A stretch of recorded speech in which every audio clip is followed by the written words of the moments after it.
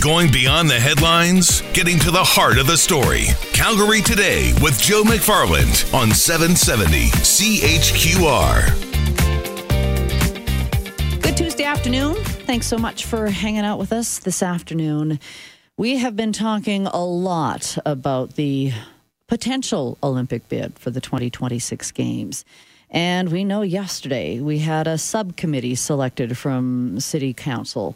We had the city manager, Jeff Fielding, with a tongue lashing for councillors, because I think the councillors reflect what has been happening in the community when it comes to this whole process. A lot of confusion, a lot of questions about, is this already a done deal? Will Calgarians actually have a say? Lost in this whole conversation is where this all began. For a while there, a lot of people thought this has been driven by council. That's why you're not getting any buy-in from Calgarians, because this is just a bunch of councillors, potentially a mayor, people calling it an ego project.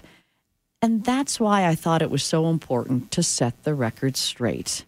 To go back to day one of this whole process. And in order to do that, I have to bring in Doug Mitchell, Chair of the Calgary Sport Tourism Authority. Doug, thanks so much for making time for us today.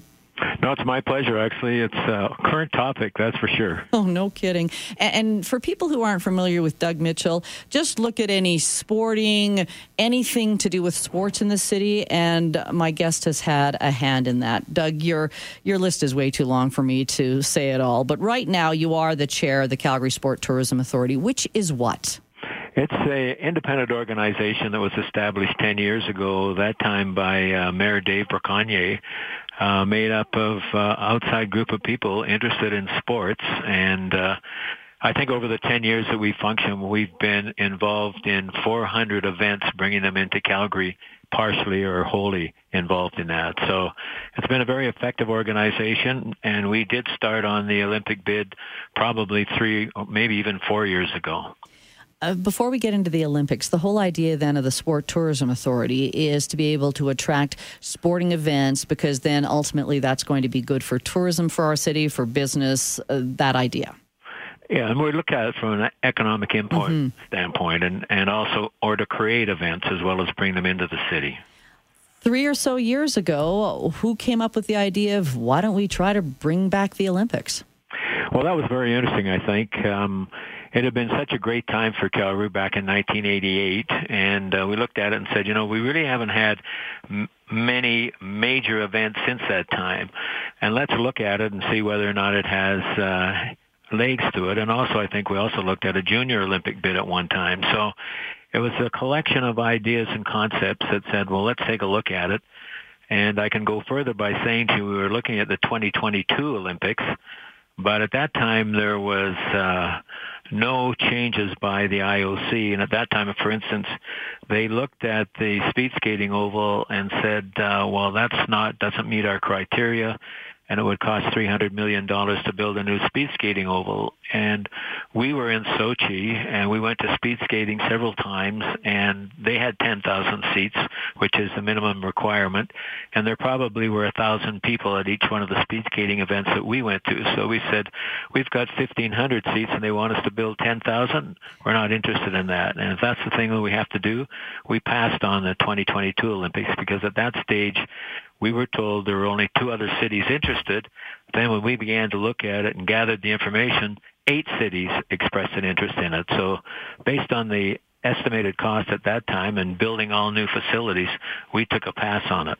What changed then from bidding on the 2022 and what you were hearing from the IOC to then looking at bidding on 2026? Well, I think what happened is the IOC came up with a new document called 2020, where they revised a lot of the requirements and made it so that it wasn't so expensive for a city, and the city didn't have to build all new facilities, and also that they could go back to a city which had already hosted the Olympics. Before, it was all about a new city building new facilities and what an economic impact it would have. And we said, no, we don't believe that. We would always want to use existing facilities, and they changed because I think part of the problem was the last Winter Olympics that we actually passed on, 2022, there were only 2 cities remaining, and they didn't really want to go to either one of the cities. So ultimately, the IOC has had to change the way they do business. Otherwise, they're going to be out of business. Absolutely. There's no question about it that they understood the costs and requirements were no longer acceptable or reasonable. Even hearing that, though, Doug, I think that's where a lot of Calgarians become skeptical. And you're right. The 88 Olympics were, what a great party, what a great event for our city. But so many people, including myself, has said, this isn't 88 anymore. Things have changed. The city has changed. The IOC has become so tarnished that I think that's the trouble with getting people on board. You sound like you're convinced, though, that they want to change the way they do things. Well, absolutely. But I hate to admit this, but I'm old enough to remember the 88 Olympics and the lead up to the 88 Olympics. I was on the board of the Calgary Economic Development Authority at that stage. Olympic Development Association at that stage that presented the offer for the Olympics. And there was all sorts of backlash at that time. We're in a deep recession. People are unemployed. We need infrastructure. It couldn't be a worse time than when we were bidding for the 1988 games. And what happened? It left a $200 to $300 million legacy in the city of Calgary. And we're hearing the same thing now. And I remember at one time after the 88 games, we were sort of saying, where are all those people that told us not to do this? Where were all the negative people that knew this was a disaster? We couldn't find any of those people. They seemed to have disappeared. Do you remember, though, and I'm so glad you are wise beyond your years and you can go back to that lead up, but even when there was the CODA, or the Calgary Olympic Development Association, didn't they, was it selling membership, something to be able to get Calgarians excited about it? Well, I don't remember specifically that, but that's been a reaction as we've been going through this process, quite frankly, is where is the reaction from the positive people? And I think that's very true. And I think there's been a lot of vociferous individuals opposing it, but it's always the silent majority who make the decision, but they don't sort of come up front at the very start of it. Yeah, and I think that's been the big problem here, is that we feel that this has been so council-driven, and, a lot of people don't like to be told what to do, especially from politicians. So let's put it back into even the early days with the Sport Tourism Authority.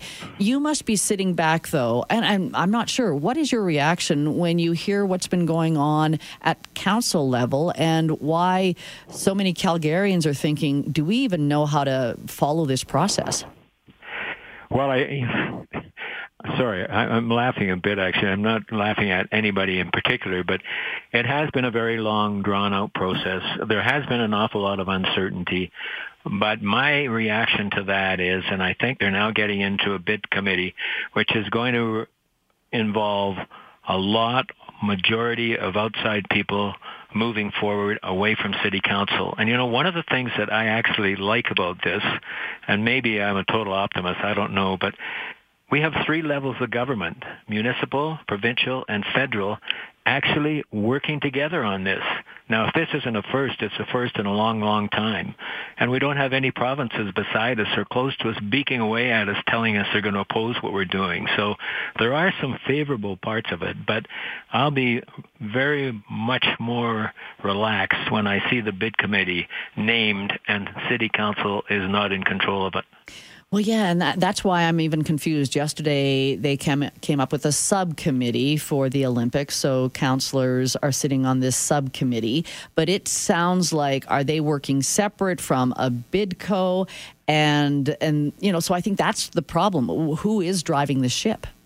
Well, in my opinion, who should be driving the ship, and I hope the person will be, the chairman and the chief executive officer of the bid committee will be the people driving the ship. If council want to have an oversight committee, that's fine, but they can't be driving the agenda. And that's the way it was back in 88? Was CODA the one that was driving it, and Ralph Klein was just representing the city as the mayor when you were trying to sell it to the IOC? Well, of course, there were representatives of the provincial government, representatives of the municipal government, and representatives of the CLC on the committee at that stage. And there will be the same representation on this committee as well. But, part of it is people have to make up their mind that they want to have it. And, Vancouver went through a referendum, and the odds were that it would never pass, and it did pass, and they had amazing Olympics and made money as well. So here's the thing. We've got this, now the council is in favor of a plebiscite, and I think a lot of Calgarians are saying, at least I get to have a say. Whether it's the silent majority that are in favor of this or the people who are opposed to it, they at least will have a say. However, it's a non-binding plebiscite. And I think, once again, because we're skeptical of all politicians now, some people are saying, well, what if it goes one way and council says, okay, well, we've taken that under advisement and we're going the other way? Well, I can't see that happening. I can't see a vote going forward saying, yes, we want it, and then City Council saying, no, we don't want it. I think that would be political suicide. Mm-hmm. Have you watched Star Council lately? No, I'm kidding. Because a lot of people will remind everyone, remember with the fluoride plebiscite, everyone was in favor of it and council voted against it. But I won't bring up old council decisions. This is the one we're dealing with now. Doug, would you have said that back in 88, and I shouldn't even be comparing it, we didn't have a plebiscite. This was ultimately COTA getting everyone on board. Do you think we would have had the 88 Olympics if there had been a plebiscite? That's a great question that I wish I was capable of answering it, but times change, like you said earlier, right? And it's, I love this. I'm a native Calgarian. I love the city. I love the province. It's a changed province, no question about it. But I think people are going to look on the basis of, when we started out, one of the things that bothers me the most as a native Calgarian or Albertan, when I see the numbers of 100,000 people in this province losing their jobs, and one of the first things we did at the authority was to go to Deloitte and ask them to do an economic impact study for us. And when they came back and told us that the Olympics would create 45,000 jobs for Albertans, I thought that is a very, very powerful statement, plus an economic impact as well in the billions. So we have to look at it. If you want to get success, you have to take risks. And it's a question of weighing the risk against the success. And, I may be a fervent supporter of sport, but I've never been a supporter of sport beyond the economics of reality. And I think that's tremendously important for these games or potential games. However, with 88, those jobs were created because we had a lot of construction. Supposedly, with the 2026, they're saying that because we're going to be watching our dollars, we're going to be able to just make improvements to our existing facilities. So will the economic impact still be there? Well, sure, because obviously some renovations, some facilities have to be built, but the overall runoff effect, hotels, employees, it's not all about construction jobs. It's all about related jobs to construction jobs. But just for 2 weeks? No. No. I'm saying when you talk about hotels and stuff, or a month. No, but the lead up to it is amazing. There's no question about it. Deloitte, famous, reputable international organization, and came up with that number. And I just think, yes, there's risk. There's no question about it. There's risk. But the rewards, if it's done properly, can far exceed the risks. Doug, I'm glad you had some time for us because I wanted to go back to figure out where this all began and your involvement in 88 as well. So great comparisons. I appreciate your time. Okay, great. Thank you very much. Appreciate it, Angela. You bet. Doug Mitchell, chair of the Calgary Sport Tourism Authority. I want to take a break here. And because yesterday we obviously were very much centered on what was happening in Toronto, we didn't get to spend as much time with what was happening at council. Because, a couple of big things came out of council. This new subcommittee on the Olympics, and also the fact that there is going to be this non-binding plebiscite. You've heard from Doug Mitchell. He was very involved in the 88 games with the Calgary Olympic Development Association. And he was part of the Calgary Sport Tourism Authority about 3 years ago saying, why don't we try to bring back the Olympics? 403-974-8255. What are your thoughts now? We're back after this.